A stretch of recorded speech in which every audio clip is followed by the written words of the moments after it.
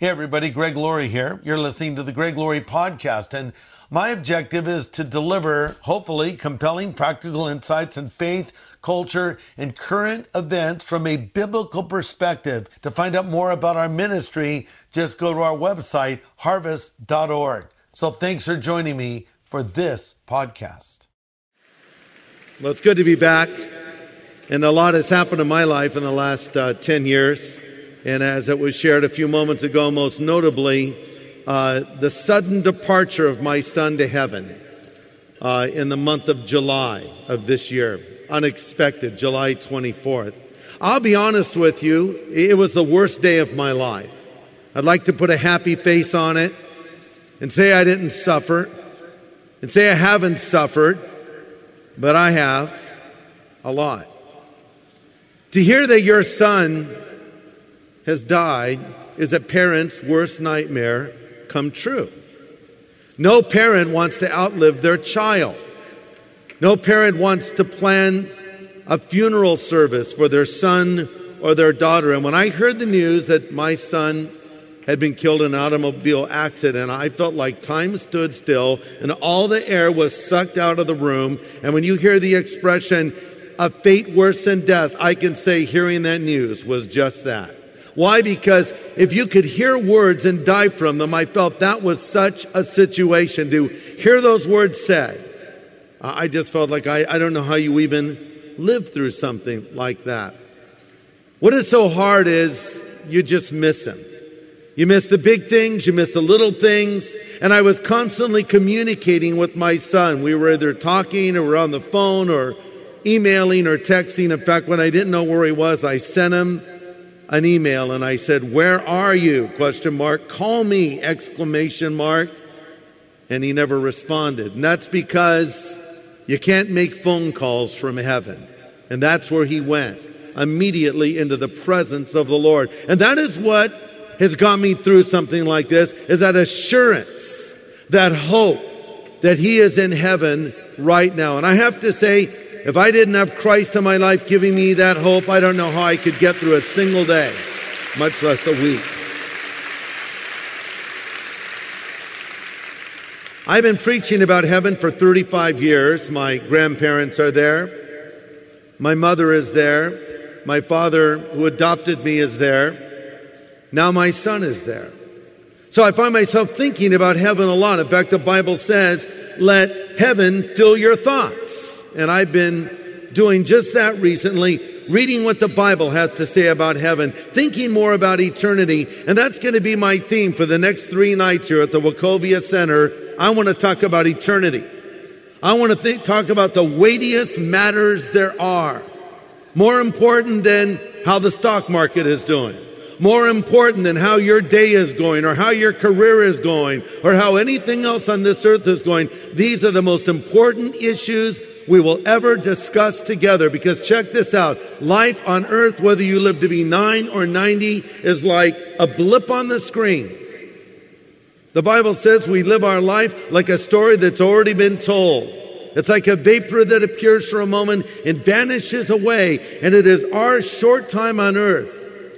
It is here that we determine where we will spend eternity. And it is my hope that thousands of you will change your eternal address in the next 3 nights, if you need to. Destination, heaven. And you can know that with certainty. Maybe you've seen some of our bumper stickers or our billboards, and a slogan we coined this year was down-to-earth talk about heaven. Interestingly, my son selected that slogan months before. He worked on this campaign. He was involved in the design of the art that you see around you right now, the arrows pointing up. This was his idea to sort of get us thinking about eternity. Little did I know that I would be talking about him being in heaven when I would be doing these crusades. We talked about this crusade and how we were looking forward to it, and I wish he were here. Maybe he's watching from heaven. We don't know, but he might be. But I know that his dear wife, Brittany, and his daughter, Stella, are both here tonight, along with my wife, Kathy, and my son, Jonathan. So they wanted to be here in prayer. supporting this event.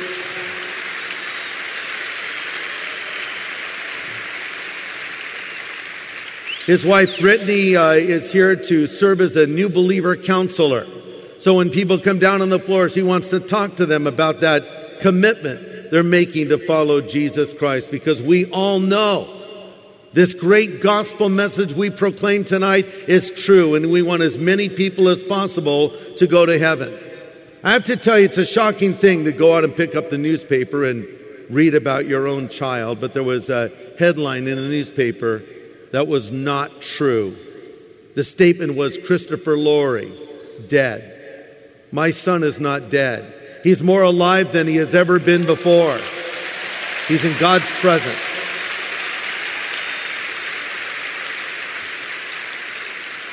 Jesus said, I am the resurrection and the life, and he that believes in me, though he were dead, yet shall he live, and whosoever lives and believes in him shall never die. Now listen, I'm not in denial. I understand what death is. I understand what a funeral service is and what a grave is. I know that this body ceases to exist, but the real you, the real me, the living soul lives for eternity. And when we leave this earth, it's just a change in where we are, not a change in who we are. We're still us on the other side. In fact, tomorrow night, I want to talk to you what happens on the other side in a message I'm going to share with you called Email from Eternity. I'm going to talk about both heaven and hell. You don't hear people talk about that very often, but I'm going to talk about it because Jesus spoke more about hell and all the other preachers of the Bible put together. But my goal is to keep as many people as I can from going to a place like that. So we'll talk about that tomorrow night. But tonight, my theme is, what do you live for? That's the topic I want to discuss with you. What do you live for? You know, everybody lives for something. What gets your blood pumping? What gets you excited? What's your passion in life? I read a statement once that said, is it an alarm clock or a calling that gets you out of bed in the morning? What gets you out of bed? What is the purpose of your life? A poll was done on the Oprah Winfrey Show, and the question was asked, what is your life's passion? 70% of those that were polled had no idea. As it turns out, many people are enduring instead of enjoying their lives, and their favorite day of the week is someday. Someday, they say, my ship will come in. Someday I'm going to build that dream house. Someday I'm going to retire. Someday I'll find that perfect relationship. Someday my prince will come. And an astounding 94% of the people who responded to a survey said they were enduring the present while waiting for something better to happen. What people don't plan on happening is death. My son was only 33. This was unexpected. And you here in Philadelphia and in the greater Delaware Valley know about this sort of thing. Recently, you mourned the tragic death of police officer Patrick McDonald, who was only 30 years old. He was the 4th Philadelphia police officer killed in the line of duty within the past year. Or maybe someone close to you has died in your family. Your mother, your father, a friend, a coworker, maybe a son or a daughter, and it's hit you really hard. Death has no mercy. Tragically, 3 people die every second, 180 every minute, 11,000 every hour. That means that 250,000 people enter into eternity every single day. Death strikes everyone. That is why David said, Lord, remind me how brief my time on earth will be. Remind me that my days are numbered and my life is fleeing away. My life is no longer than the width of my hand. An entire lifetime is just a moment to you. Human existence is but a breath. You know, in ancient times, they discussed the topic of death a lot more than we do today. We don't like to deal with it. You'll have someone selling you life insurance and they'll say, well, if something were to happen to you. If? Isn't it only a matter of when? Isn't that why I'm talking to you about life insurance? We don't like to even use that word death. Ancient merchants often wrote the words memento mori, which means think of death, in large letters on the first page of their accounting books. Philip of Macedon, father of Alexander the Great, commissioned his servant to stand in his presence and repeat these words, "Philip, you will die." In contrast, Francis Louis XIV decreed that the word death could not be used in his presence. And more of us today are more like Louis than we are like Philly, denying death and avoiding the very discussion. But check this out. Only those who are prepared to die are really ready to live. Are you prepared? Let's talk about that uncomfortable subject tonight. Before us here in Philippians 1 are some verses from the Apostle Paul.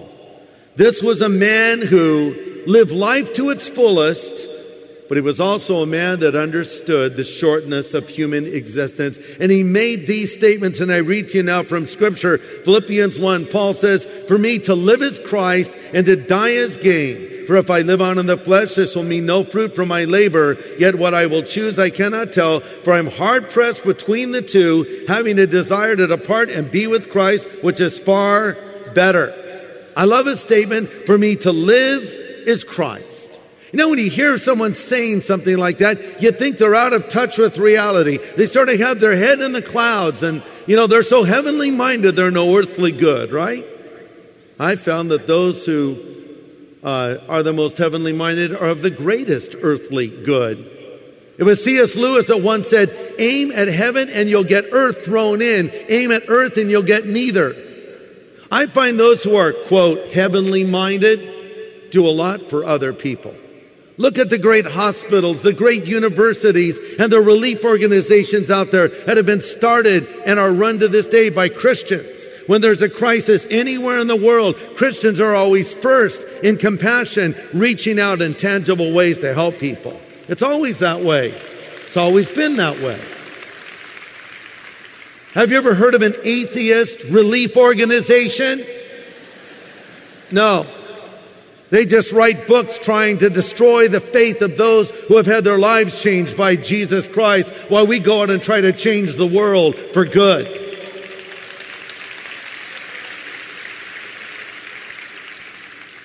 But you see, Paul said, "For me to live is Christ."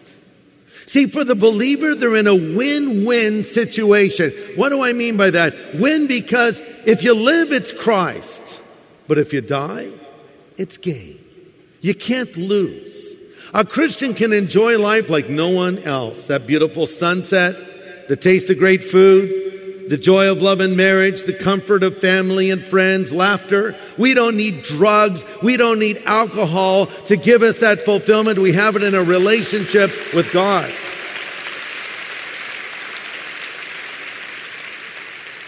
Of course, I didn't always believe that. When I was a young kid, I thought drugs would fill a void in my life, so I used them. I thought drinking and partying would fulfill me, so I went down that road.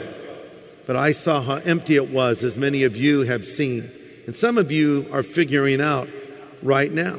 But yes, we can enjoy life like no one else, but we also know there's more to come. Much, much more when we meet the Lord and we're reunited with loved ones who have gone on before us, and we are in the very presence of God. We recognize that the greatest joys that life throws our ways are but hints of heaven.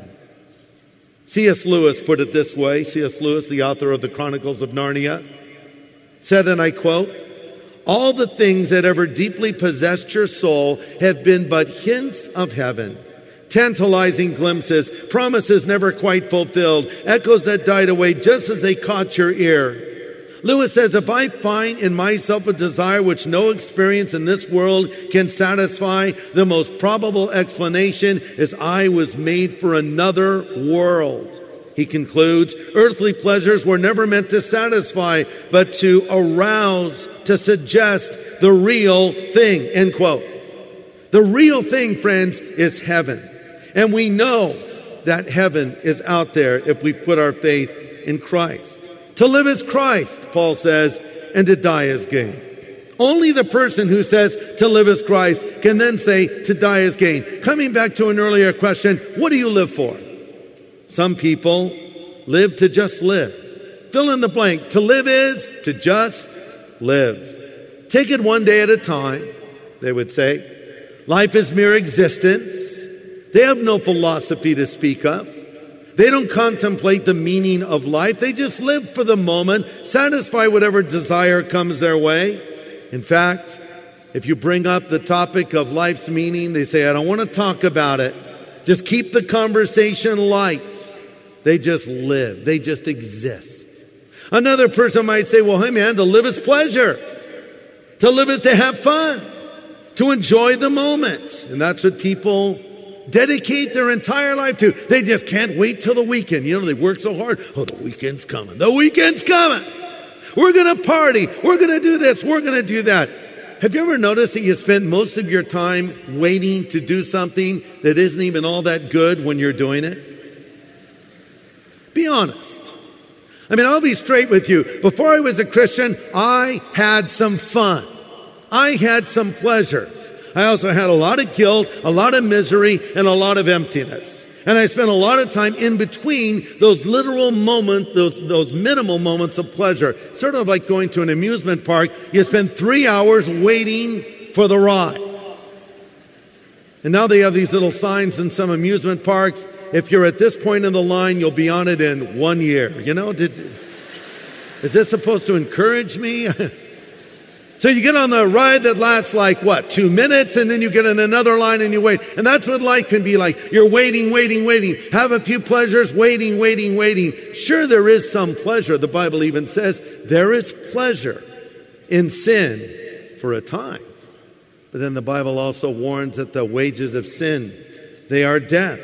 The Bible says of a woman that lives for pleasure, she's dead while she's living. Be honest. Maybe you're at a party recently, drinking one hand, cigarette in the other, laughing away, and you were thinking to yourself, this sucks. Why am I doing this? I'm not happy. I don't even know if any of these people in this room are my friends. I don't think they'd care if a car ran over me tomorrow. Why am I wasting my life? Have you thought that lately? That's not a bad thing to consider. Because there's a deadness and an emptiness in that pursuit of pleasure. Another person might say, for me to live is to get even. Instead of live and let live, they'd say, live and let die, man. I'll get you. They like to fight. They live for conflict. They're looking for someone to be mad at. Uptight, angry people. What a waste of life. Another might say to live is possessions. They might have a bumper sticker on their Ferrari. He that dies with the most toys wins. You just want to sideswipe a person like that, don't you? Not that I would. You think about it. One of the wealthiest men that ever lived was King Solomon. And he had everything you could want. He said, I built huge houses for myself. I planted beautiful vineyards. I collected massive sums of silver and gold. I had men and women. I had everything a man could want. And then I looked at all of this, and it was all so meaningless. It was like chasing the wind. There was nothing really worthwhile anywhere. If you don't believe that, just take a look at so many of these celebrities and sports stars that make all of this money so quickly. And you look at them going into drug rehab or alcohol rehab or committing suicide. If possessions fulfilled a person, why are there so many miserable, successful people? See, they have what many others just dream about, and they know now from experience that's not the answer. Solomon knew that as well. Maybe you know it as well yourself. What are you living for? To live as Christ and to die as gain. All these other things will not satisfy you. And think about who wrote this. These words were written by Paul. Now, some of you don't know who Paul was. Paul was an apostle, but he's the last guy anybody ever expected to become a follower of Jesus. See, Paul used to be known as Saul. Saul from a place called Tarsus. He was a religious man. He was a man that thought Christians were the enemy. In fact, he thought he was doing God a favor by hunting down Christians and putting them to death. It was Saul of Tarsus that presided over the death of the first martyr of the church, a young, courageous man named Stephen. But one day, Saul met the living Jesus on the Damascus road. And Jesus said, "Saul, Saul, why are you persecuting me?" And Saul was transformed in a moment. And he said, "Lord, who are you? And what do you want me to do?" And then the murderous Saul became the powerful Paul, the one who made the statement that I've already mentioned to you tonight. Maybe you like to mock Christians. Maybe you go out of your way to harass people that have faith in Jesus Christ. You think they're just a bunch of idiots. In fact, you came here tonight to mock a little bit more. I don't know if you've ever heard the proverb that says, when you throw a rock into a pack of dogs, the one that barks the loudest is the one that got hit. Think about it. Sometimes the ones that argue the most are closer to coming to Christ than the ones who are completely passive. It's true. You know, they'll say, "Well, I have a question for you, Mr. Christian. What about this? And what about that? And how do you respond to this?" And they're always arguing, always giving you a hard time. Maybe the reason you're that way is because deep down inside, you know it's true. And you're fighting it. That's what Saul was doing. Maybe you've come here tonight with your arguments and with your anger and with your hostility. Maybe you're mad at God. "God, let this happen to me. I'm mad." Listen. People have asked me, "Greg, are you mad at God for allowing your son to die?" I'll be honest with you. I don't understand why God let this happen. I'd give anything for it not to have been. If there was a way I could have traded places with him and gone in his place, I would have done it in a heartbeat. And any of you who are parents out there know I mean that when I say it. I wasn't given that choice. Am I mad at God? No. I'm sad. I'm very sad. I'm sad all the time. But how could I be mad at a God who forgave me of all of my sin and forgave my son of all of his sins and holds him safely in his arms tonight?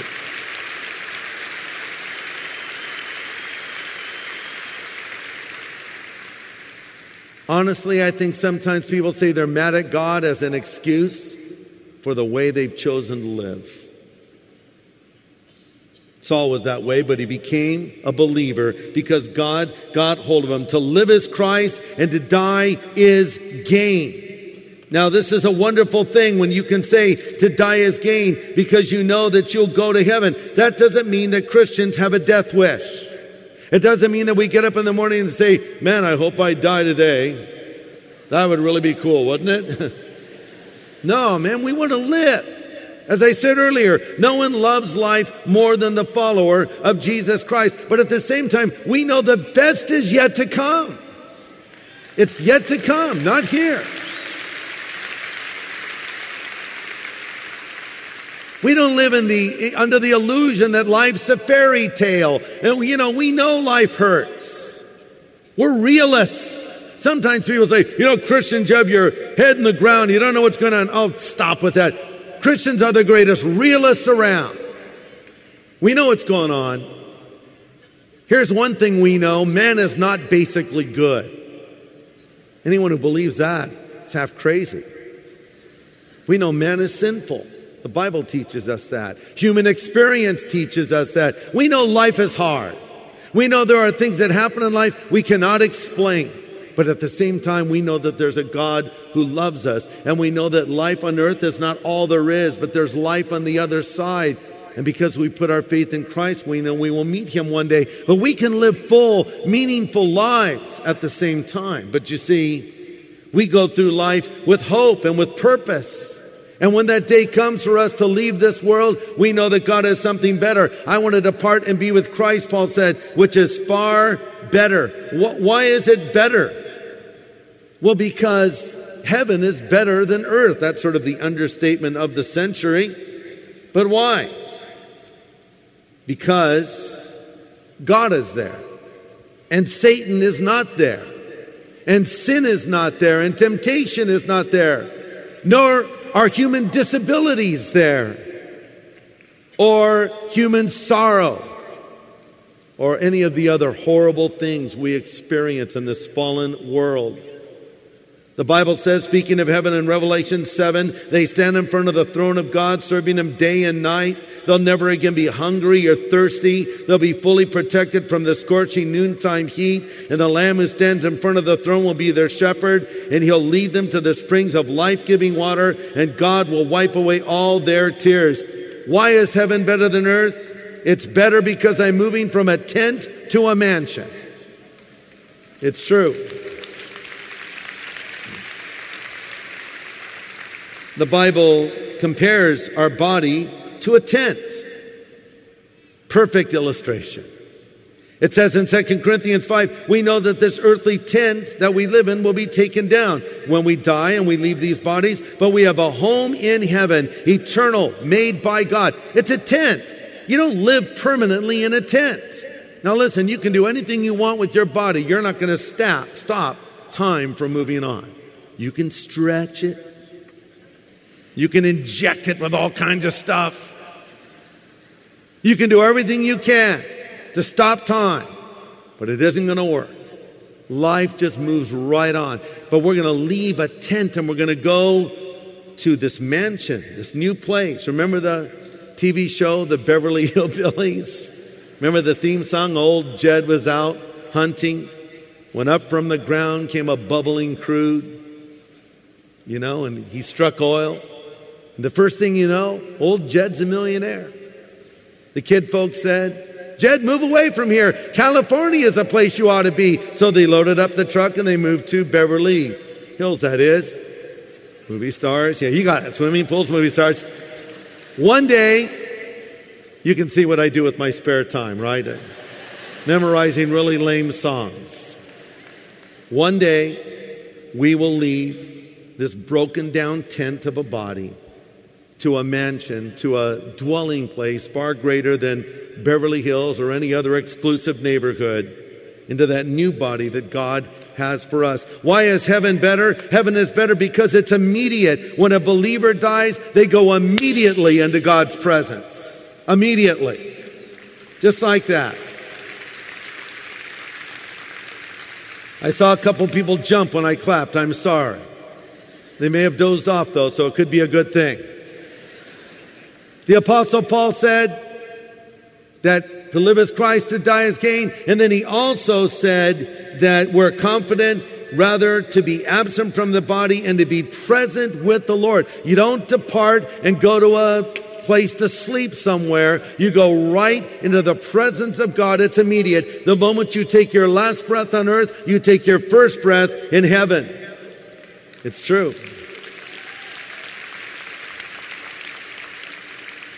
It's better because in heaven all of our questions will be answered. We all have questions we'd like to ask God. I heard about one woman's question for God. In an ambitious moment, she decided to invite a lot of her friends over for dinner. She was overwhelmed with all the preparation, could hardly get it all done. And after all of her guests arrived, she turned to her little 5-year-old daughter and said, "Honey, why don't you offer the prayer for everyone?" And the little girl said, "Well, Mommy, I don't know what to say." And she said, "You just say what you heard Mommy said." So the little girl said, "Okay, let's pray. Lord, why on earth did I invite all these people to dinner?" Just good question. Well, seriously, though, we have legitimate questions for God. I've thought about this a lot with my son. Why? Why did this happen? No scenario really works, quite honestly. I've pretty much given up asking why. The Bible doesn't promise a peace that always gives understanding. It promises a peace that passes understanding. But friends, listen, one day I'll know why. One day I'll know why. Right now the Bible says, I'm seen through a glass darkly, but then I will see face to face. There are certain things that are fuzzy. They don't make sense. They're unclear. But one day it'll all come into perfect clarity. But until that day, we wait on the Lord. We don't live on explanations. We live on promises. One day we'll know, but until then we must trust. And lastly, heaven is better than earth because Paul said, I'll be with Christ. That's the great joy. Yes, it's wonderful that we'll get new bodies. And by the way, if you want to see me in heaven, don't look for a bald guy. Look for a guy with hair. Okay, it's a glorified body. Maybe an afro, I don't know. Then again, what if we're all bald in heaven? See? Maybe it will be the hereafter instead of the here. No, forget it. Whatever it is, it's going to be good. I really could care less. But the greatest joy of heaven, even greater than a new body, even greater than a reunion with my loved ones, even greater than all the bliss and perfection, is Jesus will be there. And we'll never be separated from Him again.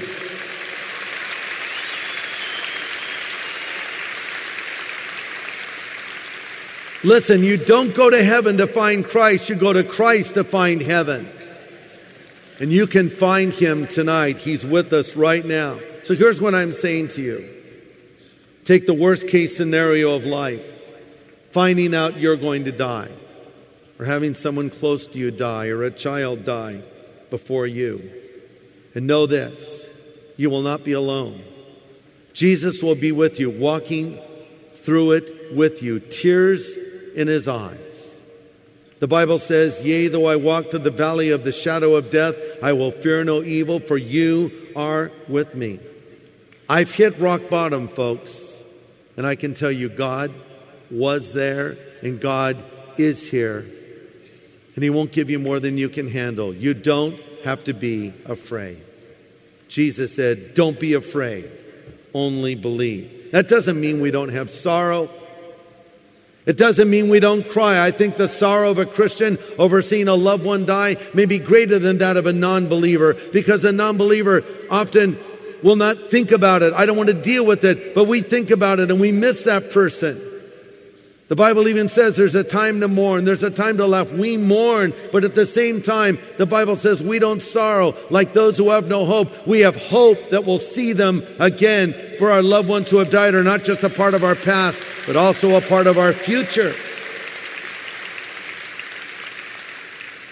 I was thinking the other day about my son, which I often do, and I was thinking it's been 80 days now since I saw him last. 80 days since our last conversation. 80 days from my last contact with him. But then I thought, but it's 80 days closer to when I'll see him again. He's a part of my future. So what do you live for? If you say for me to live is money, then to die will be to leave it all behind.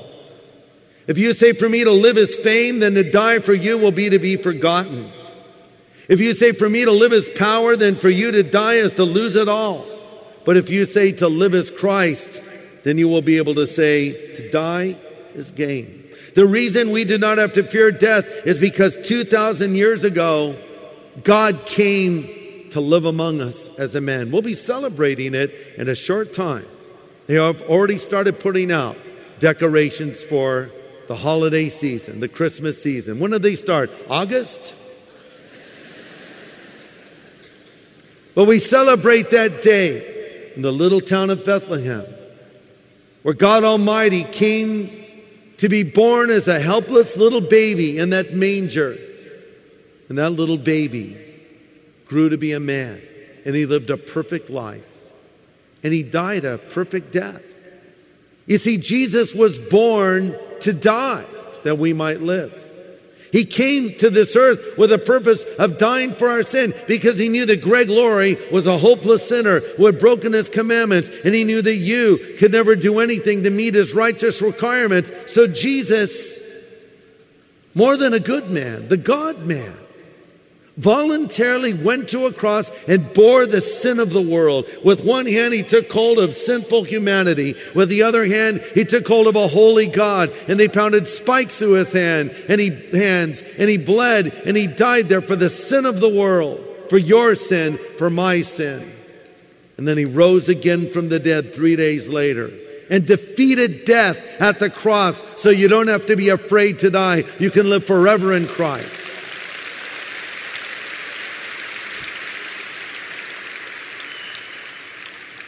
So let me ask you this in closing.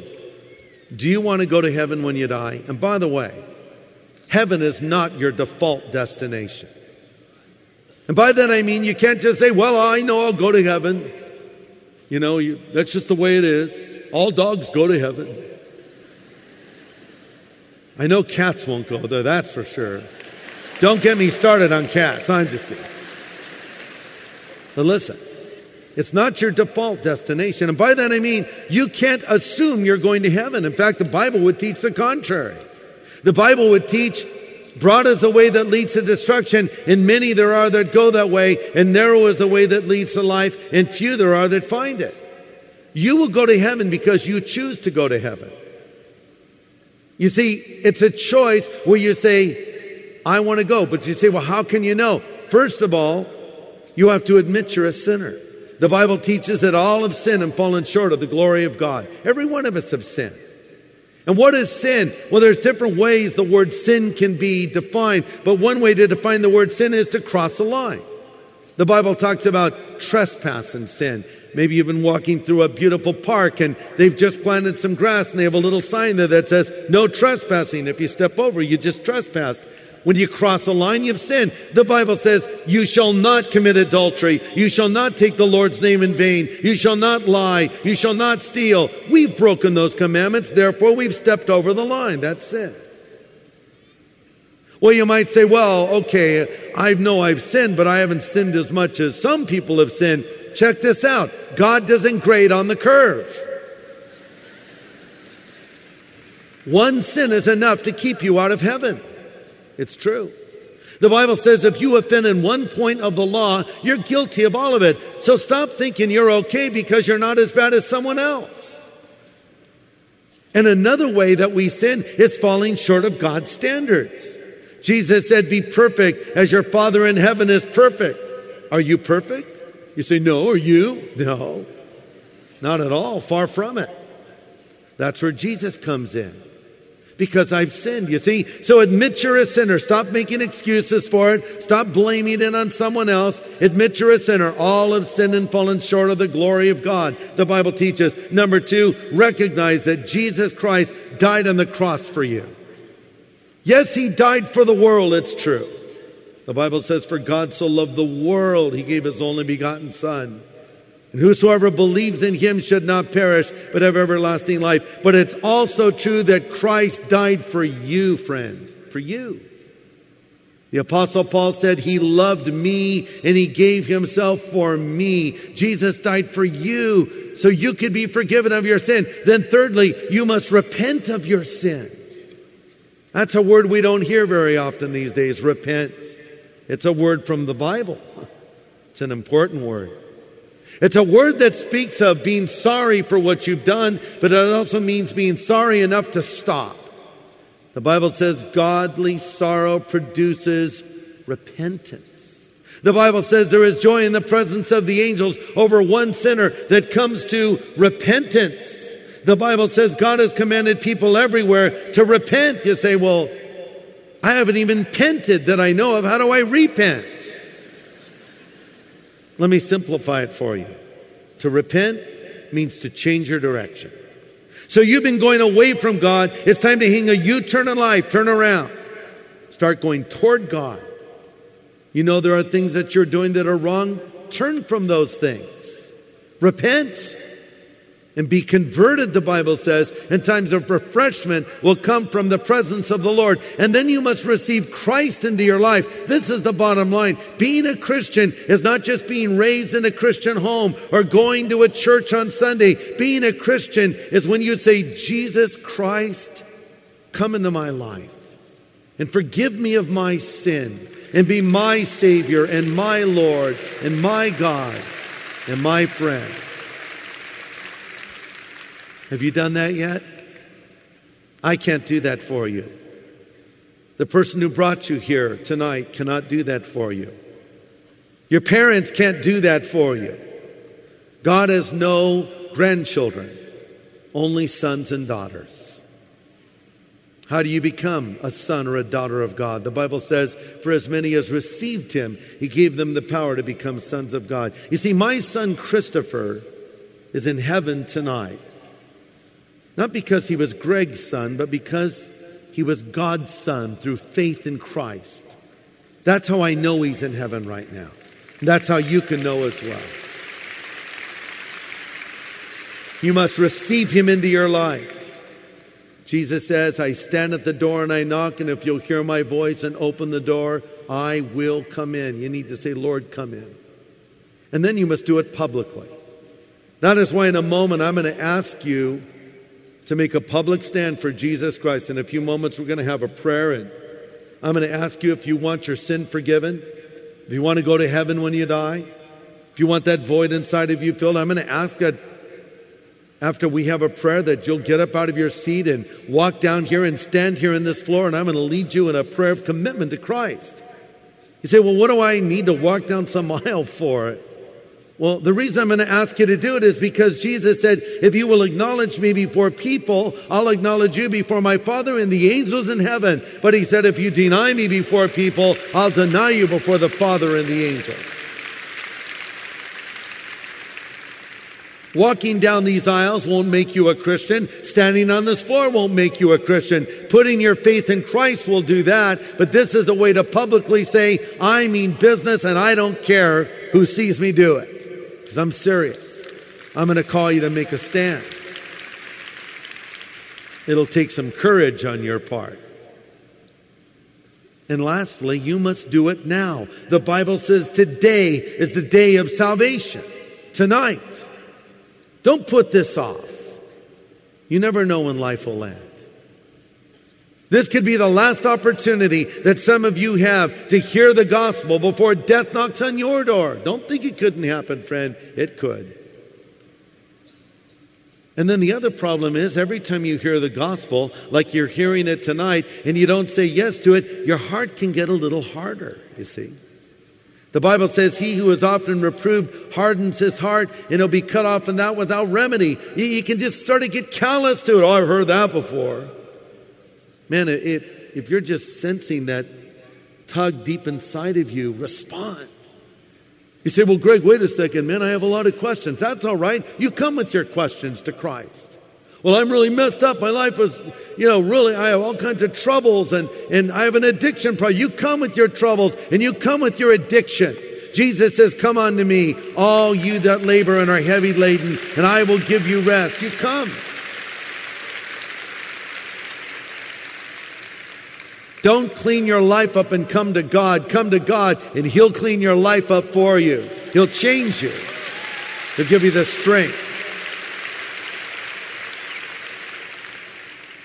Jesus cleans his fish after he catches them. You come tonight. We're going to give you that opportunity.